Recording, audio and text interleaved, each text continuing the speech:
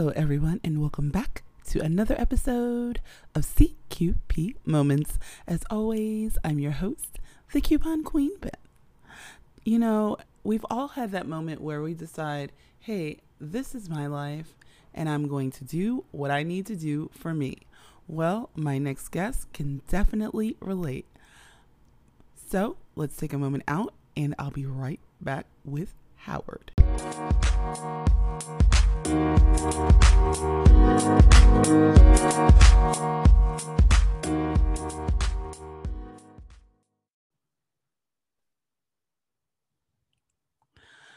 So, guys, like I was saying, I have Howard Scott with me.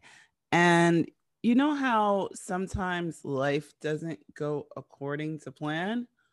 Well, Howard knows a lot about that. So, Howard, please introduce yourself to my listeners. Good morning. I'm Howard Scott. I was born and raised in Athens, Georgia, and I do think I have an interesting life, but a lot of it is reflected in the book Rascal on the Run, because even though it's fictional, we do write about what we know. And I was fortunate to have had an interesting beginning of life in a college town in the Deep South, and had very colorful parents and really interesting background. So that's kind of the basis for my story. Okay, so you grew up in Georgia in That's a college town. So usually college towns aren't that big. So what made you say, was this something that you decided, I want to be bigger than myself? I wanted to, pay homage to where I live. What was the basis for really putting this out on print? Well, it's an interesting story because it all started in, believe it or not, Sun Valley, Idaho, at a dinner party with several Hollywood directors and producers, where I started telling stories. And telling stories is part of Southern culture. And it's what people did before the internet. It's what people did before the mass media. But during that time, we told stories, and my story really begins with being the seventh generation attorney coming up in a small college town with a grandfather who was the mayor, and he was a football star of the University of Georgia Bulldog football team. And just having this background, and in the South, we really have more of a diverse culture than you might think. We grew up playing with kids in the neighborhood, and the neighborhood wasn't just a white neighborhood or just a black neighborhood. It was everybody growing up together in this life, and it was actually pretty cool. Living in a college town, you generally find a more tolerant, more centrist type of feel, where it's not just conservative or not just liberal. It's really a mix of everything. And so it's a great background or town to be brought up in.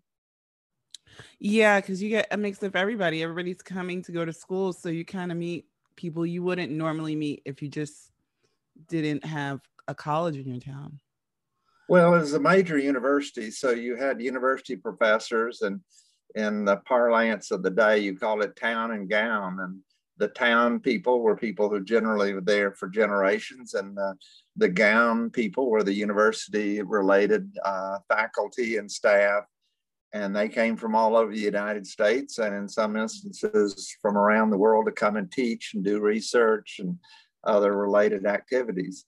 So it was a wonderful mix. I loved it, and it really made a diverse atmosphere for learning and growing up and being exposed to a lot of different things. Okay, there's something that you said that I want to touch on. You said you were a lawyer. So how do we go from lawyer to writer? Well, it's really pretty easy, I guess. when you're the seventh generation attorney, you're somewhat expected to follow in the family tradition and continue that. So at a very early age, I started working in my father's law office. Actually, I started when I was 13, and I was doing everything from just making copies to running errands to going to the courthouse to sitting in on some of my father's jury trials and some of his court appearances, just to kind of be exposed to everything. Being exposed to everything meant I was exposed to my father's clients, whether they be people charged with murder or they were seeking a divorce or had a contract dispute or any number of things.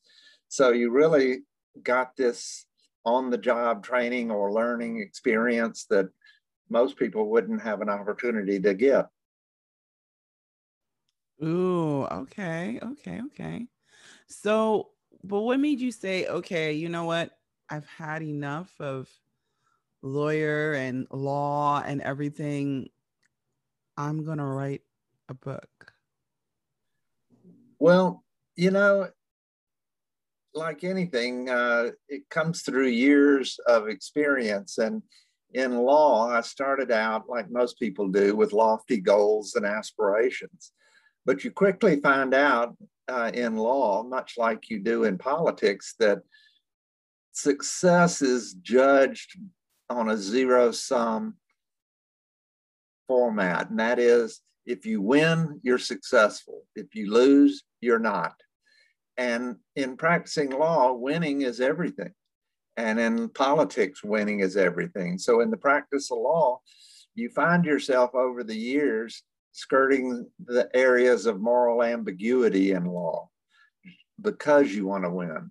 And this happens all throughout the profession. It's not in everybody's practice and every aspect of it, but when you're a trial lawyer, that's how it works. And slowly you find yourself compromised and you wonder, well, what happened? What happened along the way? Why am I not enjoying this anymore? And I saw it through my father's practice. I saw it through a lot of other lawyers in Athens, and I didn't want to be that person. So when I got to a certain point and it wasn't fun anymore and I wasn't enjoying it, and I honestly didn't feel good about the profession as a whole. And that came with the advent of lawyer advertising, with literally too many lawyers being in existence, so that you had people taking positions for clients that were really not in the client's best interest, where you should have actually settled a case or resolved a dispute.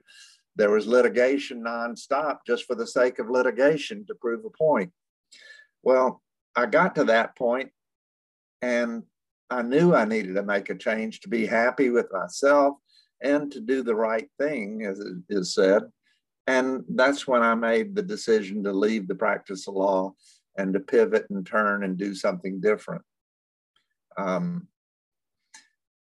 had the opportunity to see what happens to people when they can't change, or they're stuck on that hamster wheel, or whether they're stuck into a certain profession because they can't afford to change. They're too afraid to change, or their financial circumstances don't allow them to the opportunity to change. But it takes opportunity and it takes courage to pivot and stop. And luckily, I was able to retire from law at age 49 and start doing other things and really becoming fulfilled in life. And that really was borne out by my ability to start living a life on the sea, to experiencing different cultures and different aspects of life that most people just dream about, to be quite honest. And I've had the opportunity to actually live it.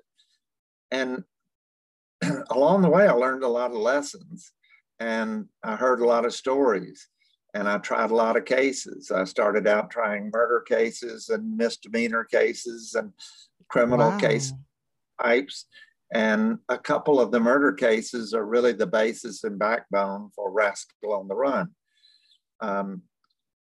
Another important aspect of it is to to tell the story of the culture in which I was raised from the 60s to the 80s.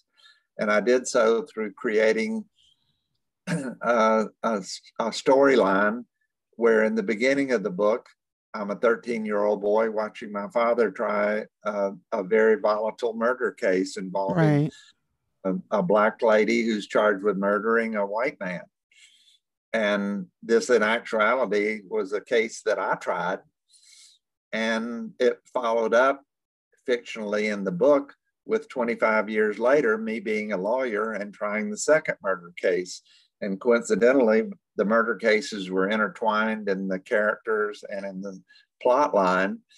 And all of that was surrounded by stories, funny, some sad, some funny, some poignant, that reveal morality plays on the subjects of race, on the subjects of addiction and alcohol, and on the subject of how to live your life and have the courage to make a change.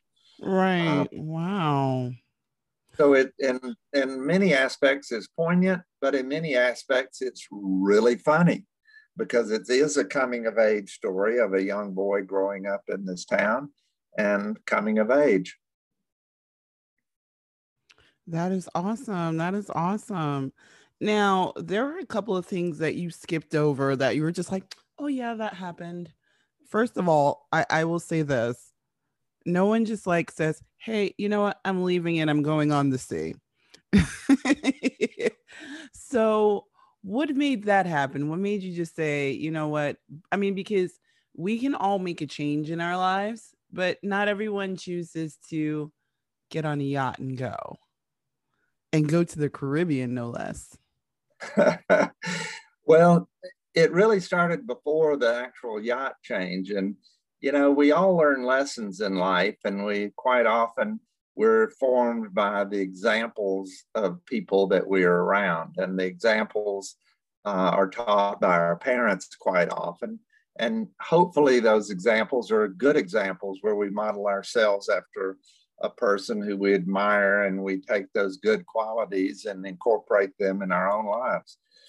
But quite often, and really most of the time, they're qualities or defects in our parents that we want to avoid.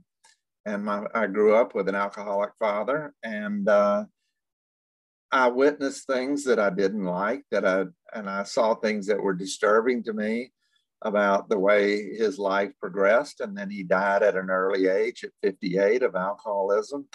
And those things really stuck with me. So I wanted to do things differently, and I wanted to live a different life. And so that inspired me to take a course and implement a plan to change the way I live. Part of it was not trying to keep up with the Joneses, not trying to live a larger life than what I could afford. And invest. Wait a minute. Can you repeat that for the people in the back? I'm loving this right now. Did you say not keeping up with the Joneses? Exactly. I mean, most lawyers are more concerned about their image than they are about their future. And they think that they have to portray a certain image, and not just lawyers, but doctors and many, many other people in professions, or simply living a middle-class life. So I didn't pursue the life of driving big fancy cars or living in gigantic mansion or being a member of the country club or all those things. I took that money. Wait, you're not driving a Tesla and have a 10-bedroom house with 5 bathrooms? No. You're telling me? Well, growing up, I didn't. And I took that money and invested it in real estate. I bought rental property, did other things, because it ended up that when I became dissatisfied with the practice of law, then I had the ability to actually get out of it because I had something else behind me. Some people inherit, I didn't, but I had these investments to fall back on. And then slowly but surely I realized, well, I have this rental property and I live in a college town. So why don't I just create college housing? So that's what I started doing. I got out of law, Nice. that, and one thing led to another. A fourplex turned into an eightplex, which turned into 50 apartments, to which turned into 300 apartments, which multiplied just by coming up with a successful formula. So I guess Nice. the bottom line was, if you plan ahead and you think clearly, you can implement a plan like this. The other aspect was that I saw my father being diminished by alcohol. So when that happened, it was, of course, painful to me to see him go down from being this superstar lawyer to being a shell of himself due to alcohol. So I decided to make a change and to stop drinking. And when I did, I had a clear enough mind that I could make these decisions, that I could make good decisions with my life. So later, when I did get out of law and I did get into creating student housing, I was able to then think about, what is money really meant for? And what I can Oh, nice. money Okay. is not meant to accumulate and pile up and let everybody look at you and say, God, he's rich. How did he do that? But money is really meant to buy freedom, the freedom to do what you want, to go where you want, to experience life in the manner that you want to live it. And for me, that turned into life on the sea and living a life of adventure, the ability to have the time to write a book, the ability to have time to meet interesting people and to absorb different cultures. And to me, that was really the secret to it all. Okay. Okay.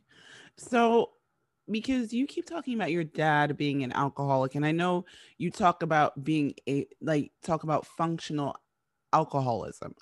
What is, because I think a lot of people don't realize that they're alcoholics because they can function. Right. And, when we think of alcoholism or we think about drug abuse, we think about that person on the street that's kind of lost everything because they couldn't function. We're not thinking about the people that are holding a job, having a business, and still having, oh, so many drinks or having a drink to get through the day. Well, that's so true. I mean, up until the 2 years before my father died, he was highly functioning. He was trying major jury trials and functioning at a high level. But at some point, and this was in his life about 2 years before he died, he went downhill like a rock and to being dead within 2 years. And I started looking at myself when all this was going on. And I said, I need to understand about the nature of alcoholism. So I went to an Al Anon meeting and I started listening to the people talking in the room. And I thought, they all come from alcoholic families. It didn't just happen overnight. It was slow and gradual. And I don't want this to happen to me. And I thought, well, am I an alcoholic? And probably by somebody's definition, I probably was, but I really wasn't sure. But all I knew is that I didn't want to become one. And so why not be preemptive? Why not stop now while you can or while you're able? Because at some point, it can become, like in my father's case, something that you have no control over, that it will just eat you alive. And that's exactly what it did to him. Wow. Wow. So I have a question because one of the biggest things during this whole pandemic was comfort drinking, or as you call it, the COVID cocktails, because it was like we couldn't eat together, but everybody could share a cocktail, over Zoom, or even, I didn't find out till later that people were having Zoom happy hours.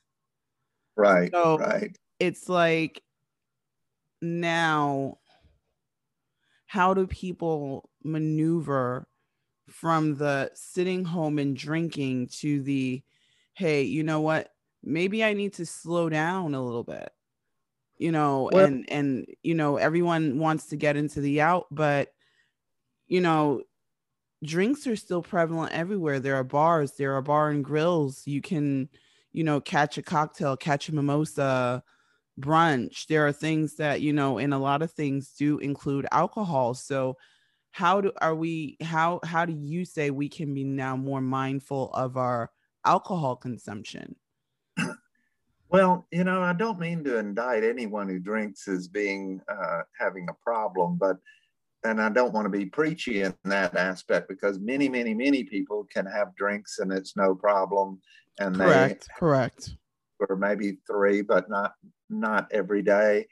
And so, but because it's such an insidious kind of disease, sometimes it is a slow creep into that. And you really have to be mindful, as you say, of how many am I truthfully drinking per night and how many nights per week am I drinking, but whether I'm someone who could fall into that trap. And, you know, we all have problems. We all have things that maybe want to take a drink or take a puff of something just to ease the situation and to temporarily feel good.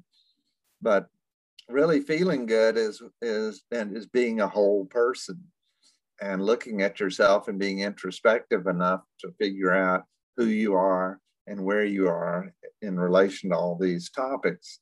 But this is nothing new. It was in existence long before COVID. The cocktail generation is what I refer to in the book, Rascal on the Run. But Right. in college towns, it was a constant party.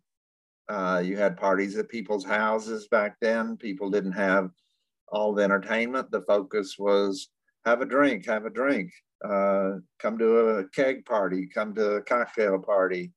We're having drinks. And alcohol and socializing have always been something that went hand in hand, but in many cases it got out of hand and it led to disaster and ruined lives. And we see it now in many forms. Back in the day, it was mainly just alcohol. Now it's everything under the sun, and many in media portrayals kind of glorify it or skip over it. Like when you have a reality show that's Right. called Rehab, they make it look as if it's just a normal process to go through rehab and then everything's fine. Well, most of the time, everything isn't fine. So true. So true. So thank you for that. Now let's get back to Rascal on the Run because you mentioned quite a few things, including the Dixie Mafia. Yeah, that's a real thing. And it was in existence during my childhood and up into the 80s. In some cultures and cities, you have the mafia controlling labor unions or contracts and offering protection in neighborhoods for businesses. But in the South, you had a criminal element that they were into stealing cars and having chop shops where the cars were torn up and transmissions and motors taken out and then resold at junkyards and other places. And that was a real thing. And the Dixie Mafia controlled alcohol distribution in places where alcohol was not legal. And it ran these chop shops, and it was involved in many other kind of endeavors. And most of the people in the Dixie Mafia came from the lower echelon of society, people who were not only marginal from a literacy and educational standpoint, but also the kind of people who might be engaged in the Klan or in other popular aspects of Southern history. And Right, right. so that's how that got to be in the book. It was a real thing. And it was a real problem in the South, and it was a problem in a lot of places. But that was my experience, and so that's why I wrote about it in the book. Wow, wow. I mean, you talk about being a lawyer, living in a college town, Dixie Mafia, you know, learning from your dad firsthand, learning from your grandfather firsthand. Wow, awesome. Well, And you and I think the thing that gets me is with all of this, you said I have to live my own life. yes, and the beauty of having the experiences I had is that I was exposed to real people dealing with real problems in the from the 60s on through the 80s and 90s. And those real people came in all colors, white, black, rich, poor, all aspects. So I didn't grow up in a bubble. I got to see people who were dealing with real life problems. And on the good side, I saw my dad, who represented a lot of people of low means, a lot of a lot of people of color, a lot of people who needed someone who was honest, someone who would look out for their personal issues, business and otherwise, and had deep empathy. You know, my dad had all that, even though he was a deeply flawed individual, as I mentioned, as being an alcoholic. He also had wonderful qualities. In the South back then, the story that's not told are the people who helped other people. That even in view of a global picture of the South, and that would include the horrible things involving Right, right. Jim Crow laws and some of the blatant racism and the violence that occurred towards people of color. There was also another side. And when I was a kid, the movie came out, To Kill a Mockingbird. And in Right. that, we were all deeply moved by the story that was being told. But what wasn't told and what didn't come out till many, many years later is that the original transcript of To Kill a Mockingbird was vastly changed by the editors when presented to the publishing company in New York. And the real story was more about what was going on with this rape case in Alabama back in the 1930s. And that was that in reality, the defendant was found not guilty. And that Atticus Finch convinced the jury to look past their prejudices. Most of the time it didn't occur, but some of the times it did. And some of these good stories coming out of the South were never really told because they don't sell. And I got to witness for Ah. a father who really did a lot of wonderful things for the community, a lot of wonderful things for people of lower means and that were compromised by not being able to read and write or having other barriers to them succeeding in life. And he helped those folks. And I loved it. I got to see it firsthand. And part of that story is told in Rascal on the Run. But the book most definitely acknowledges all of the bad things that were going on in Southern culture at that time. Nice, nice. So, Howard, tell everyone where they can find your amazing book. Well, it's available on all platforms. I think most people probably go to Amazon or Barnes and Noble, but you can go on howardtscott.com. That's howardtscott.com, and there's a icon to click on if you wish to purchase it. But some people like audiobooks, and I found a great voice to do the audiobook version, and that's also available. And I hope you'll give it a read because it's not just poignant, it's very funny. There are really hilarious laugh out loud moments all throughout the book. And there is a little bit of a love interest in the book as well. So there's that to follow to keep it from delving into being too deep and too melancholy. Nice. So you're giving us comedy, romance, and drama. Absolutely. And the fun part of it is, even though it's fiction, we classify it as historic fiction, and it really is based on life experiences and 2 murder cases that I actually tried myself. That is so awesome.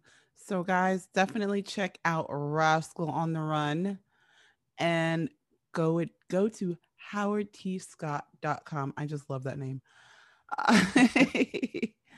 And please get your copy of the book.